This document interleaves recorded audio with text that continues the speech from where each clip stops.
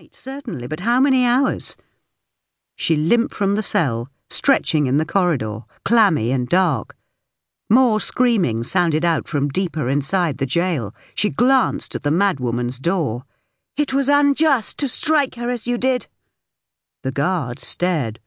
"From what the lads say, you're as handy with your fist as I am. Smacked old Dickin right in the mouth, teeth everywhere, that's what I hear." She straightened up, pulling straw from the ringlets of her hair. "There was a disagreement. But teeth?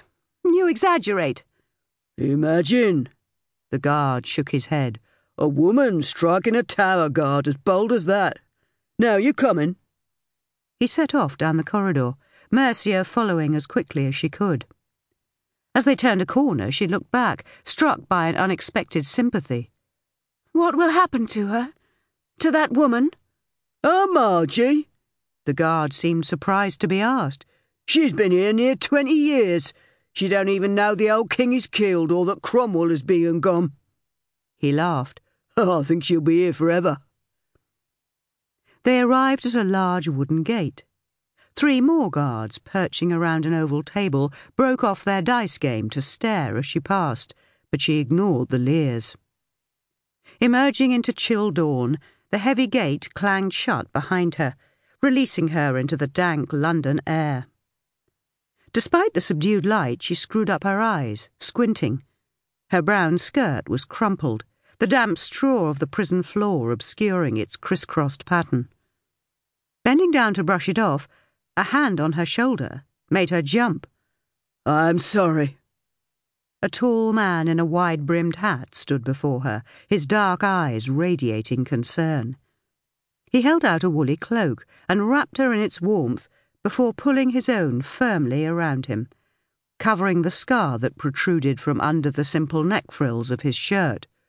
"Are you unharmed?" he asked.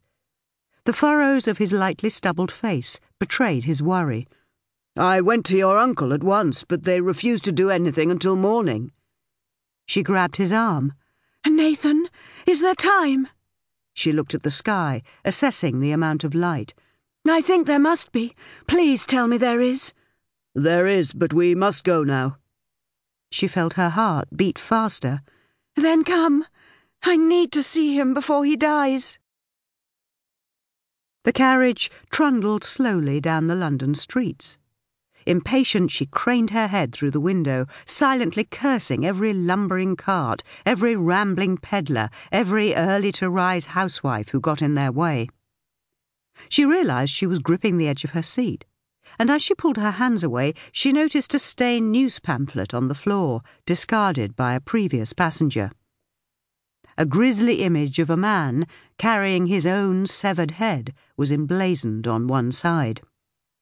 She snatched it up to read a sort of verse on the rear.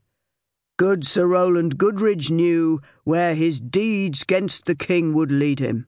Now his head will be docked for a stew, and they'll send it to Charles to please him." She tore up the paper and threw it onto the street. "Why didn't they let me see him, Nat? I lost my temper, I know, but they would have prevented it anyway." She ran her hand over her face, remembering where she'd spent the night. She sat up straight. "God's truth, how do I look? 'Tis a blessing this cloak covers me well." "You look fine." Nathan's lips curled into a tentative smile. "Curls, top knot, all still in place." "No straw anywhere. Dirt." "Your hair is as brown as mine." He licked his finger, rubbing a couple of specks from her cheek. "All gone." They lapsed into silence as the carriage jolted down the cobbled streets.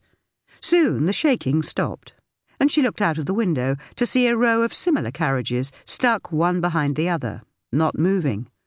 "Shall I drop you here by the Dolphin?" the driver shouted back. "I don't think I can get any closer. Too many people up the hill. I wish I could go myself, but the horses, you know." Covering her head with her hood, Mercia flung open the door and jumped out, oblivious to the rowdy group of blue-aproned apprentices who were forced to duck aside. The teenagers swore at her, but she took no notice. On the roadside, Nathan slapped a silver shilling into the driver's outstretched hand, and the carriage